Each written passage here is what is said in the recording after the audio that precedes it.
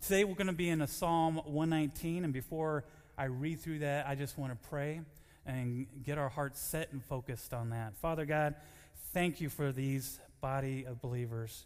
I'm so thankful for the 6 o'clock service, the 8 o'clock, this service.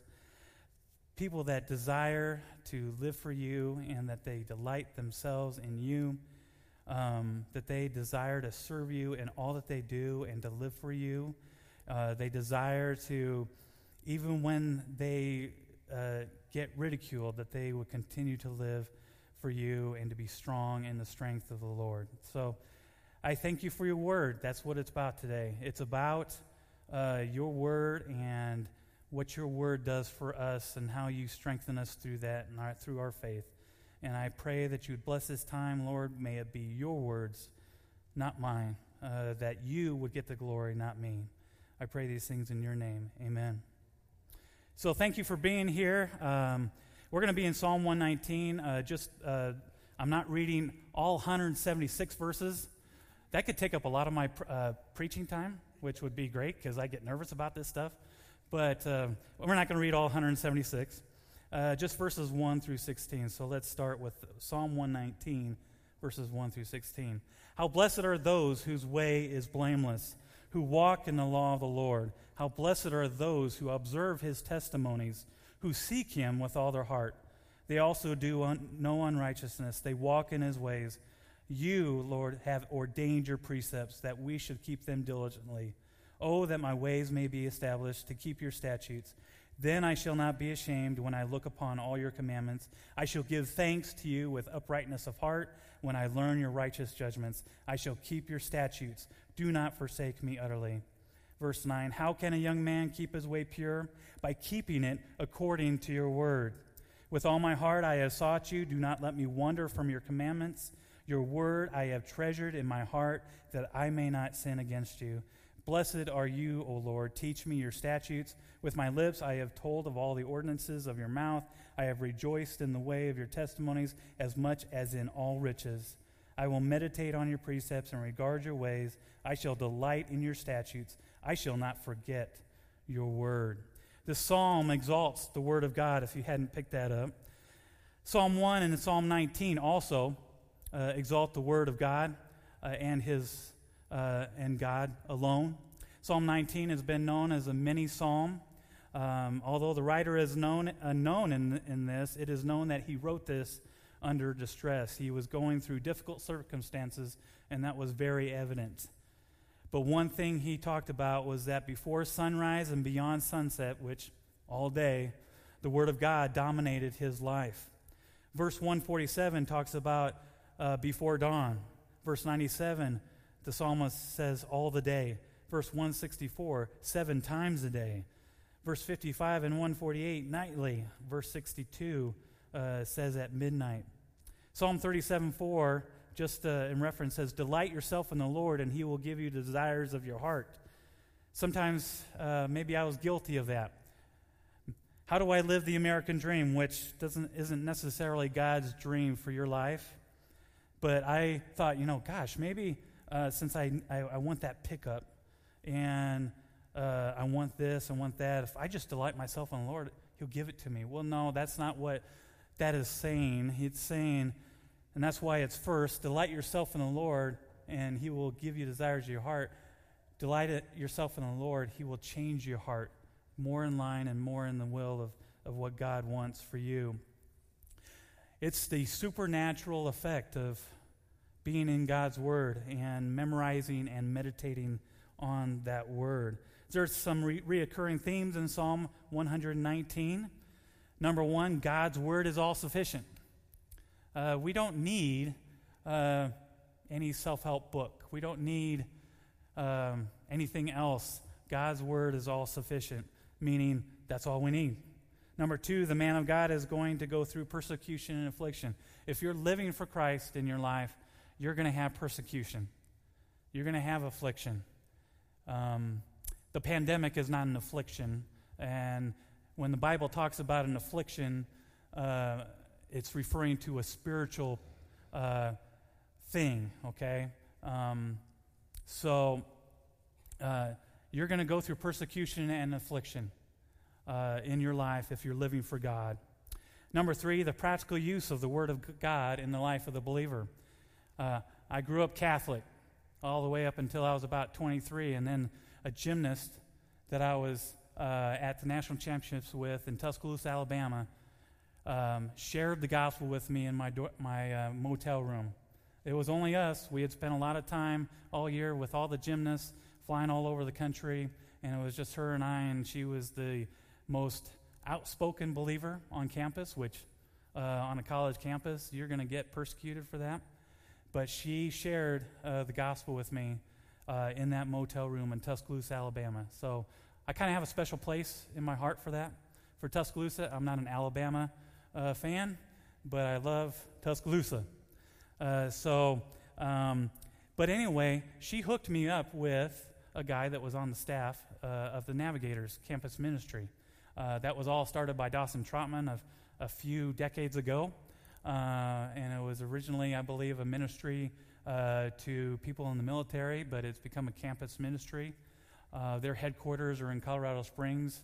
As an elder team, we had a retreat there about 3.5 years ago, something like that, at the headquarters, and it was just a really neat thing. That's where God really brought me back to making sure that I was focused on His Word.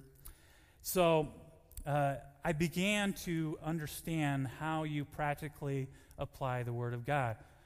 Growing up in religion, look good on the outside. Be like a whitewashed tomb.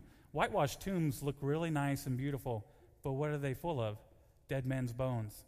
And so, as a religious person, I looked good on the outside.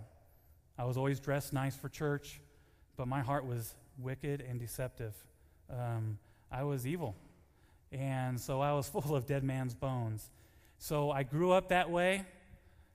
You know, you look religious. You may not be anywhere closer to God than anybody else. And then I got saved, and then I was discipled by somebody on the Navigator staff that showed me the Word of God and how it can be practically applied. We met together. I had to memorize 2 verses a week, but we didn't just spend time together for about 5 minutes, get the verses down, mark that off my list, and go our ways.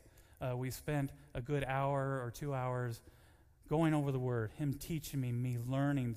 I was soaking that up as a sponge. I'm amazed that now, that was April 20th, 1991, that 29 years later, the Word of God still has the power to change things in my life, and it still has the power that it did that first week that I was so on fire for God that it has now.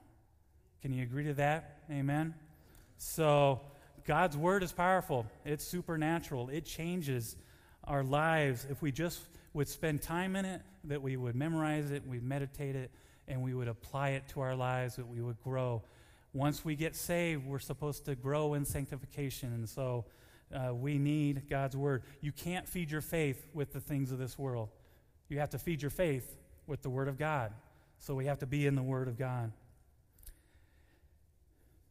The psalmist, he only had a part of the Old Testament, and he had the Torah, as I heard it pronounced, but the books of Moses.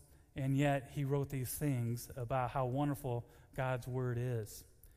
And yet we own complete Bibles, and can we honestly say that all day and all night we meditate and think upon His Word? Can we honestly say that? That's what we should strive to, that God's Word is in our hearts and minds every day. Somebody once said, and there was no quote to this, I was looking this up, but I came across this quote: if you're too busy to read the Bible, you're too busy.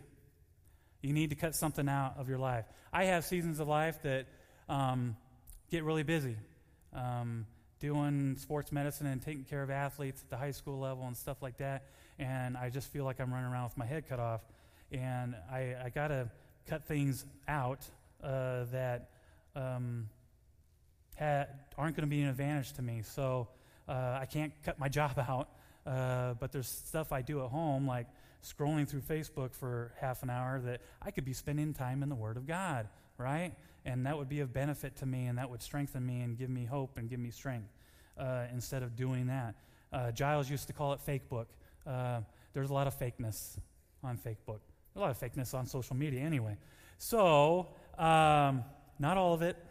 There's somebody here today that puts the Word of God on that, and I so appreciated that through this whole pandemic thing.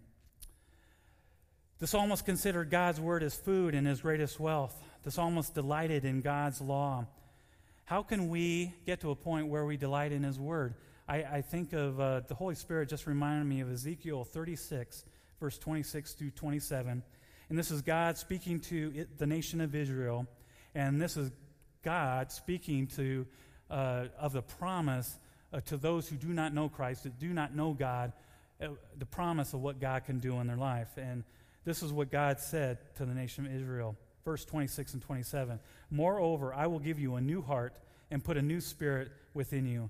And I will remove the heart of stone from your flesh and give you a heart of flesh. I will put my spirit within you and cause you to walk in my statutes, and you will be careful to observe my ordinances. That's his promise, that he will remove the heart of stone. God removed the heart of stone in my heart. Not very moldable. Stone is more like fractured and broken in pieces. It can't be molded. But a heart of flesh can be molded. And what are we supposed to be like? We're supposed to be like clay in the potter's hands, right? And we know who the potter is. It's God. So God gives us a heart of flesh, and he gives us and it causes us to walk in his statutes and being careful to observe his ordinances. The Word of God performs many wonderful ministries in the life of the devoted believer. It keeps us clean. It gives us joy. It guides us. It establishes our values. It gives us hope and peace and freedom. Perhaps more important to me than anything when I met Christ in that motel room in Tuscaloosa, Alabama, is that I had finally had peace with God.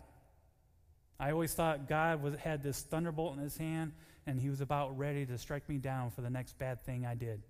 And I did a lot of bad things in college. You combine alcohol and partying, and you end up doing a lot of bad things. And so I did a lot of bad things. So God gave me peace. I began to know God and who he was, who his character was, and began to know the true God. It helps us find and fulfill God's purposes. It strengthens us so we can witness. Not every one of us is born with the gift or given the gift of evangelism, but we are all called to share God's word and to speak the truth into people's lives. When I try to do it on my own in my own strength, what happens? It doesn't go very well. But when I pray in the morning, Lord, before I go to work, before I go to the high school, please give me the strength to share your truth with whoever I'm around, whether it's my coworkers or with student athletes. And when I pray that and I say, Lord, I am dependent upon you, God, all of a sudden, there's all sorts of opportunities. And when I depend on him, then witnessing is really easy, even though that's not my gift. Sharing the truth and doing that, just it's amazing. And I walk away from that going, God, you are awesome. So God answers prayer. Paul, in writing to the church in Colossae, tells them, and this is in Colossians chapter 2, verses 1 through 8, and he talks about the treasure of God, the treasures of wisdom, knowledge in this, and being encouraged by their faithfulness.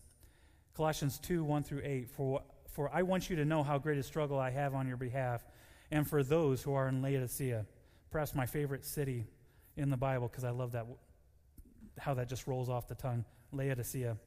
And for all those who have not personally seen my face, that their hearts may be encouraged, having been knit together in love, and attaining to all the wealth that comes from the full assurance of understanding, resulting in a true knowledge of God's mystery, that is, Christ himself, in whom are hidden all the treasures of wisdom and knowledge. I say this so that no one will delude you with persuasive argument. For even though I am absent in body, nevertheless I am with you in spirit, rejoicing to see your good discipline and the stability of your faith in Christ.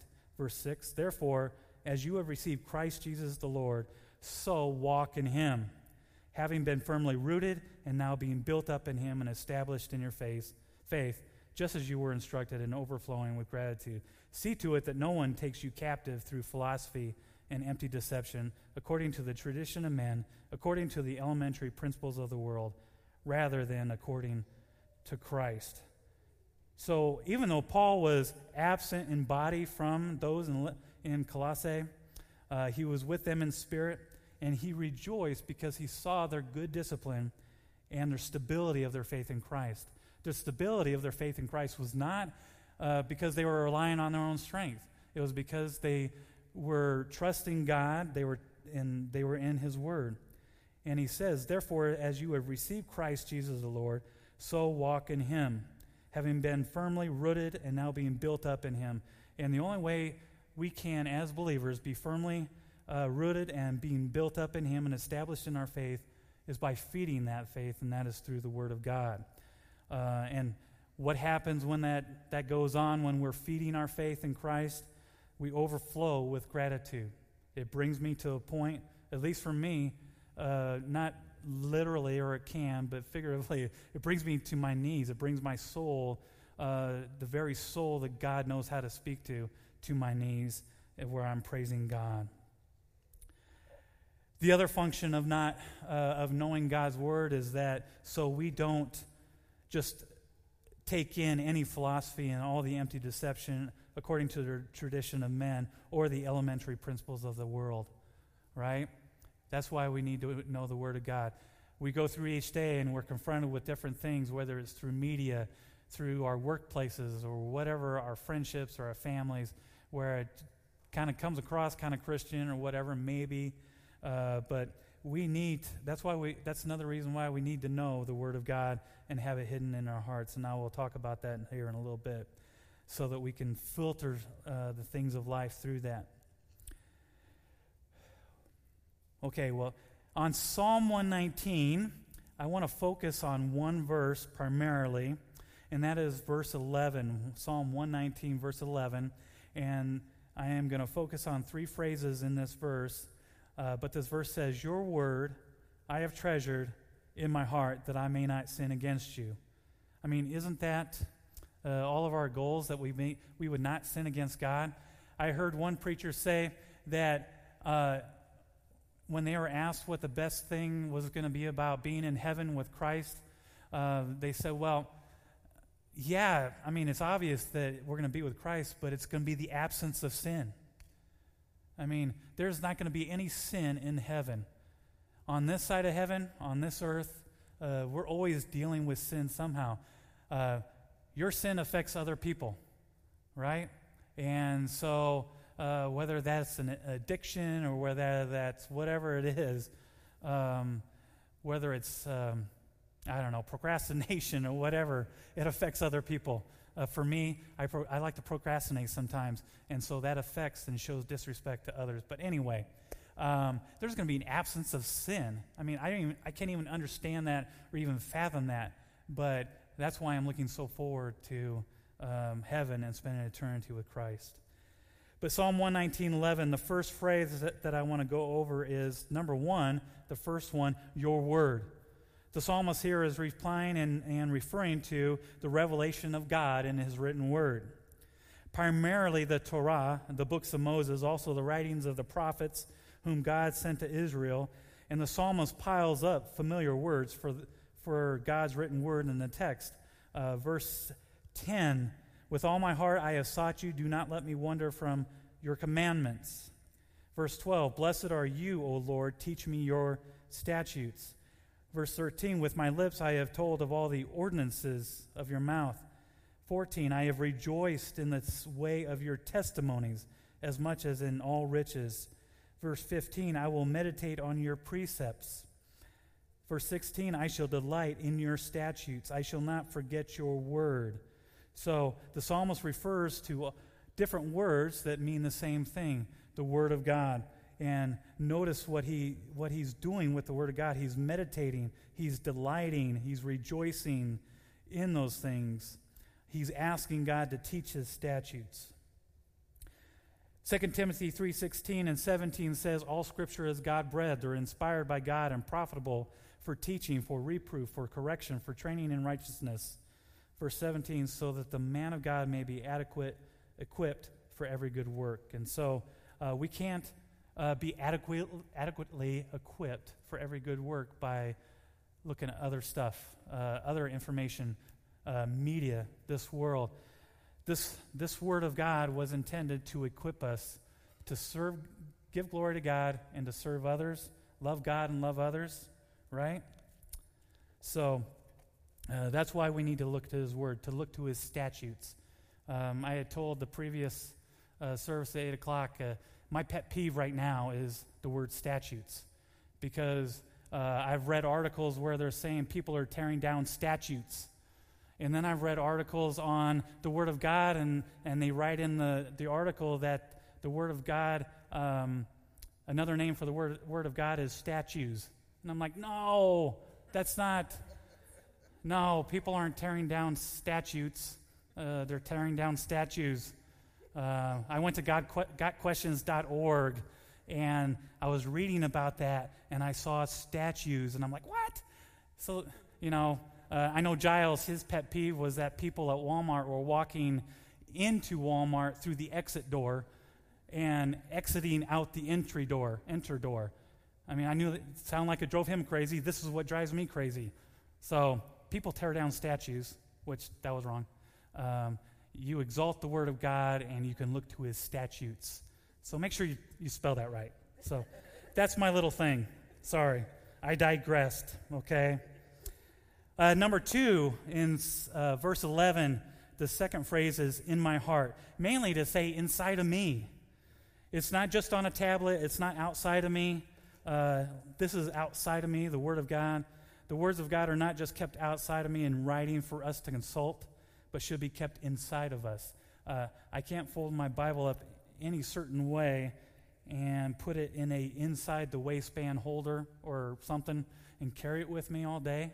That's the reason why we need to memorize and meditate on it, because we just can't pull it out. The seasons of life change quickly for the believer. You can be praising God at 6:30 in the morning and being on fire for God. You get out your car, you go into work, and all of a sudden it's an ice storm.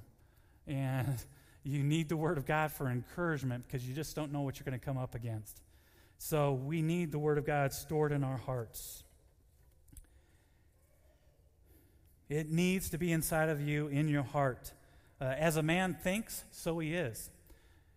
Garbage in, garbage out. Okay? If you put the Word of God in, the Word of God is going to come out in your behavior, in your life. What you believe in your heart manifests itself out through the mouth. Okay?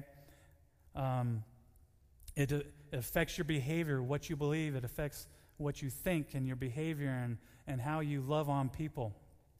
I see the 10 Commandments. The first 4 deal with our relationship with God, and then the last few commandments through 10 deal with our relationship with people. And Jesus put it all together in the 2 greatest commandments. And what are those? Love God and love people. Well, how can we love people? If we focus on loving people but not loving God, are we loving people like God would want us to love them? No. So why are we supposed to love God first? So that we can learn and know how to love people and to share Christ with them. Matthew 6:33, seek first His kingdom and His righteousness, and all these things will be added unto you. We need to seek Him first, and He will give us the strength and the ability to counsel or comfort others and build relationships with people so that God or people can see God in our life and see Christ, and we can serve them, and they can see what is so attractive in us in our life as we serve Christ. They should be attracted to the goodness of God that they see in us, okay? So the Word of God needs to be in your heart. It needs to be like a pantry. I didn't grow up on a farm. My parents didn't farm, but my grandparents did, and we only lived a quarter of a mile away. So during the summers, I would go down, and my grandmother would always be fixing fried chicken in grease from 7 days ago. That's just how they lived. It could be bacon grease. You didn't throw away grease. I mean, they grew up during the Great Depression and through harder times. You just didn't do that. So I would be down there, and she'd say, James, you know where the pantry is at, and you just go in there and get whatever your little heart desires. And so I would do that, and I don't know if anybody else, maybe I'm just saying how old I am, but there were bags of chocolate stars, mini Three Musketeers, those are still around, and then those orange peanuts. And I don't think I could scarf one of those down today, but I scarfed a lot of those down. But she always had stuff stored. I could walk around the farm, the place around the farm, and try to shoot barn swallows. And if you know what a barn swallow is, that's very hard to do. But I had my BB gun, rifle, or whatever you want to call it, and my grandfather stored crates of cream soda in the refrigerators that are in the outbuildings out there. He always had that, those wooden crates. Now those wooden crates are pretty valuable. But they stored those things there. I would eat all the chocolate I could get. I was a pudgy kid. So I went to the pantry, and I just always went in and got what I got all the time. And so it was stored there, and that's how the Word of God is.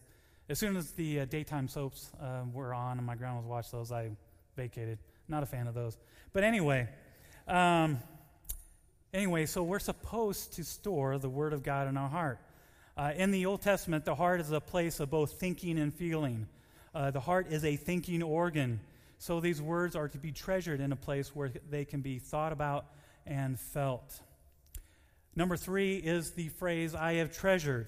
The reason we know the Word of God is in the heart is that the Hebrew word, I have treasured, and I think it's pronounced Tsaphan or Tsaphan or whatever, it's spelled T-S-A-P-H-A-N, is used more than 35 times in the Old Testament. It always means to hide or store, to store the Word, to treasure the Word. Hiding is what you did with your treasures because there were no banks back then, okay? Like I was talking about my grandparents, they were young when the Great Depression happened, but they came out of it not trusting banks. And when my grandparents sold the farm, retired, they moved to the county seat of Wahoo, Nebraska. They bought a house, and they brought all that junk with them. It wasn't junk to them. But they brought all that to them, and they were in a smaller house, because they were in a big farmhouse, but they were in a smaller house now, and the basement was just full. But when they passed away, my mom and my three of my sisters went through everything and had to make decisions and throwing away stuff or keeping stuff to have a garage sale and stuff like that. Well, my grandparents stored money in shoe boxes because they didn't trust banks. And my mom never told me how much money they found, but I didn't think it was any of my business. But thank goodness they didn't just take a wide shovel and start throwing everything in black trash bags to throw away. They went through everything because they found all this cash rolled up in shoe boxes. So they stored away. They treasured. That was their treasure, okay? So the psalmist doesn't just mean the act of valuing the Word of God in the heart, but also that the Word is hidden and stored up. So it is these two things that keep us from sinning. Number 1, valuing the Word, that it is treasured and precious. Number 2, having the Word stored in our hearts and our minds. The two together give us the power to stand against the temptation to sin. The Word of God is a superior treasure. It is a treasure that is above gold and silver. It is a superior treasure. It is present and active or living and active. Hebrews 4:12 says, For the Word of God is living and active and sharper than any two-edged sword, and piercing as far as the division of soul and spirit, of both joints and marrow, and able to judge the thoughts and intentions of the heart. So we know that the Word of God is living and active. It is always working. It is always going forth. The Word of God is living and is supernatural. It has a work in our hearts. And it also works to bring people to Christ. Every other book is a dead book. The Book of Mormon is a dead book.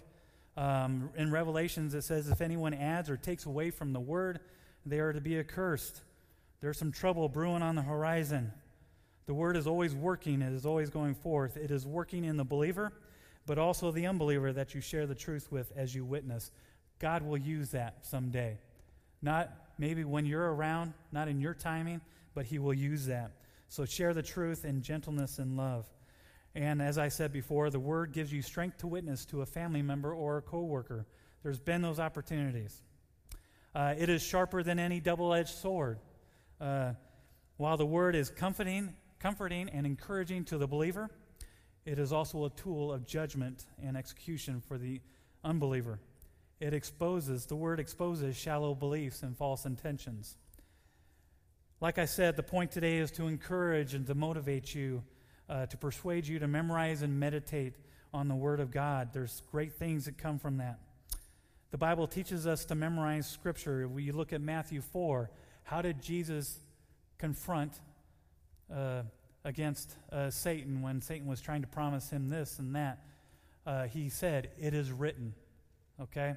I know all of us deal with Satan trying to put doubt into our heads or trying to do other stuff, and what should be our response?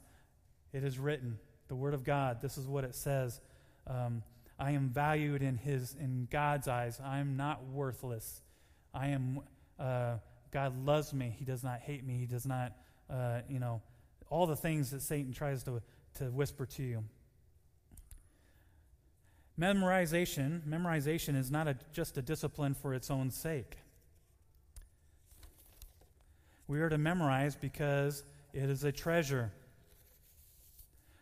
But the Bible also teaches us to meditate on Scripture. It is not an emptying of our minds, as Eastern religions would like to teach you, but it is a filling or a storing up for the treasure that the Word is. I have a certain, I guess call it a saying that I picked up. It's not original with me. It's called the 5 Ps, and this is what it is. Pause to ponder the passage, then practice it in the power of the Holy Spirit. Again, the 5 Ps are pause to ponder the passage, then practice it in the power of the Holy Spirit. Ezra, in the book of Ezra, had this down. He would, Ezra 7:10 says, "For Ezra had set his heart to study the law of the Lord and to practice it, and to teach his statutes and ordinances in Israel." The good hand of God, it says earlier in that passage, and in a couple verses earlier, it says the good hand of God was on Ezra. But look at what Ezra did. He focused his heart to study the Word, like we are to study the Word. It's not just pastors, elders that are to study the Word. We're all called to study the Word. And then he practiced it, and then he taught it. He taught God's statutes, okay? But there was an order to that. He studied it and then practiced it. I remember Giles always preaching and saying, every time that I'm going to preach on something, God always challenges me on that, right? And so every time I preach, God does challenge me on that stuff. If you're going to stand up in front of people, you're going to be leading them people and instructing them in the Word of God, you're going to be challenged. And you're going to have to surrender, You're going to have to grow in that, okay? So we memorize, we have it in our head, and then we meditate upon the Word of God. And meditation is not crisscross applesauce, hold your thumbs out, touch your fingers, and empty your brain. That's not what meditation scripturally is talking about. It's meditation means to think on it, to ponder it, to mull it over in your minds. It's not just 2 minutes here and then out the door you go. You're supposed to think upon it all day and all night. Joshua 1:8, it says, "Do not let this book of the law depart from your mouth. Meditate on it day and night, so that you may be careful to do everything written in it. Then you will be prosperous, and then you will be successful." What's it say? All day and all night, right? Meditate on it. Think upon it. So that's what we're called to do. And we shouldn't need a church program on memorizing God's Word to motivate us. If you choose not to memorize and meditate on Scripture, you will be a weak Christian. If you wonder why you continue to struggle with that same old sin in your life, ask yourself if you have been in the Word and you've been meditating on the Word on a consistent daily basis. If you're not hiding and storing the treasure of His Word to combat sin in your life, you will always deal with the same old sin. Well, what I wanted to end this service with was a personal testimony of mine, and it just so happened to start with this pandemic. Just a little bit background. I've worked at the same job, and this was my first job at the hospital for 28 years. Never been out of work, never been fired or anything like that. But when this pandemic started, shortly after that, I was furloughed or laid off. I struggled with anxiety and doubt. I would sit in front of the TV, a conservative news station, and watch for 4 or 5 hours a day, just trying to hope that I would hear something encouraging. It's still secular media, so how in the world did I think that I was going to hear anything encouraging from that? There's a balance. I mean, I was sitting in front of the TV every day for 4 or 5 hours hoping that this was just going to blow over and I was going to go back to my job. But that didn't happen for 3 months. And my kids were worried. I was sitting in front of the TV, and the kids would go upstairs and say, "Mom, what? Dad's sitting in front of the TV for 4 or 5 hours a day. What? It's scaring the heck out of us. He needs to stop that." But I did figure out that you will go crazy if you watch the news every day. So I began to, through prayers and petitions, and I say that because that was one of the first verses I memorized, Philippians 4, verse 6 and 7. Through prayers and petitions, I began to plead and cry out to God and say, "Man, Lord, I am struggling with my anxiety, the stress, the worry of this. I haven't ever been out of a job. I've always worked. What am I supposed to do?" I sat at a dinner table one night, and I just started crying and said, I said to my kids and my wife, "I don't know how to respond to this. What is this all about? How do I lead my family?" And so I asked him to show me his word to help me take those away. Okay? Well, because I prayed that and asked God to do that, he disproved or debunked my whole saying about nobody ever changes their mind based on anything posted on Facebook. This lady from the South, and the only reason I know she's from the South is because she was videoing herself talking about how God had worked in her life with Psalm 121, verses 1 and 2. And me being a former navigator, I wrote these verses on cards so I could memorize and meditate on them. But this is what Psalm 121, 1 and 2, and a lot of you are familiar with it. It says, "I will lift up my eyes to the mountains. From where shall my help come? My help comes from the Lord, who made heaven and earth." So the very God that has created what we see, whether we don't have mountains, we have Wildcat Hills, we have the monument, God has done a powerful thing. And his creation speaks of his glory. His creation speaks of his love for us. Man will never be able to duplicate the eye and how that works. The eye is a complex thing. I know that because I had to study those things in college. It's so complex that man couldn't even do anything about that, but God can. God is powerful, okay? So, God showed me Psalm 121, 1 and 2. We can't put hope in the world system. We need to trust Christ.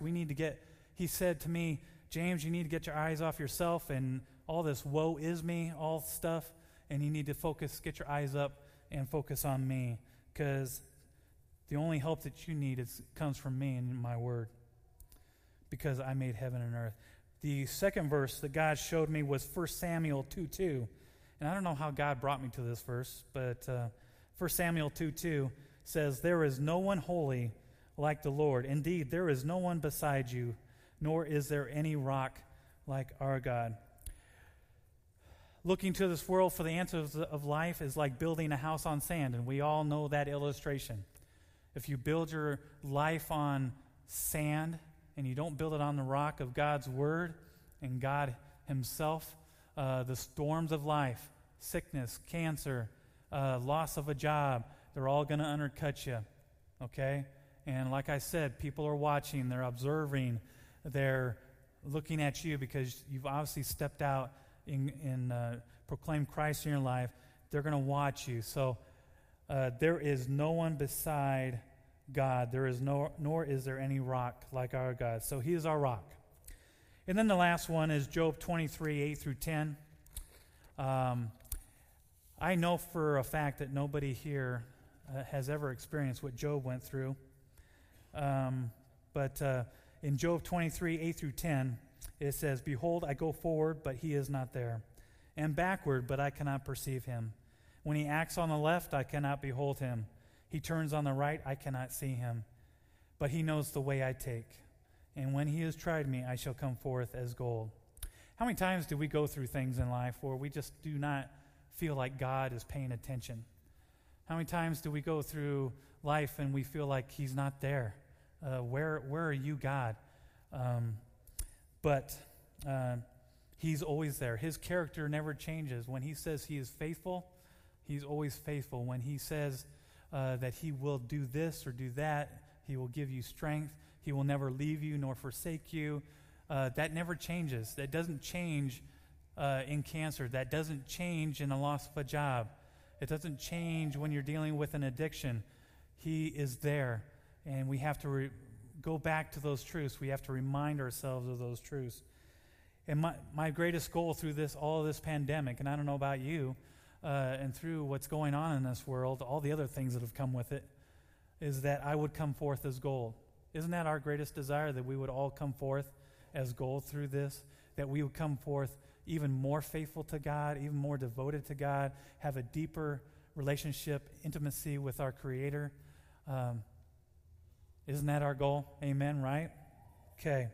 So that's my personal testimony, okay? Just because I'm an elder and I'm up here preaching the Word doesn't mean that I don't struggle. The truth of God's Word is that we're all a work in progress. And we all have to offer ourselves some grace, and we have to offer others, believers, grace too. I can't say enough to make sure that during this time, and I believe that God allowed this pandemic to happen to show people that we're not in control, He is. And to bring people to Christ, and to take believers in Christ to share the truth and love with those who do not know God and have a personal relationship with God. So I kind of got off what I was going to say, but we should come forth as gold, and we should be strengthened through this time and be stronger believers in Christ. So as the worship team comes forward, I'm going to pray, and then we'll worship God and then be dismissed. Father God, thank you, Lord, for your word.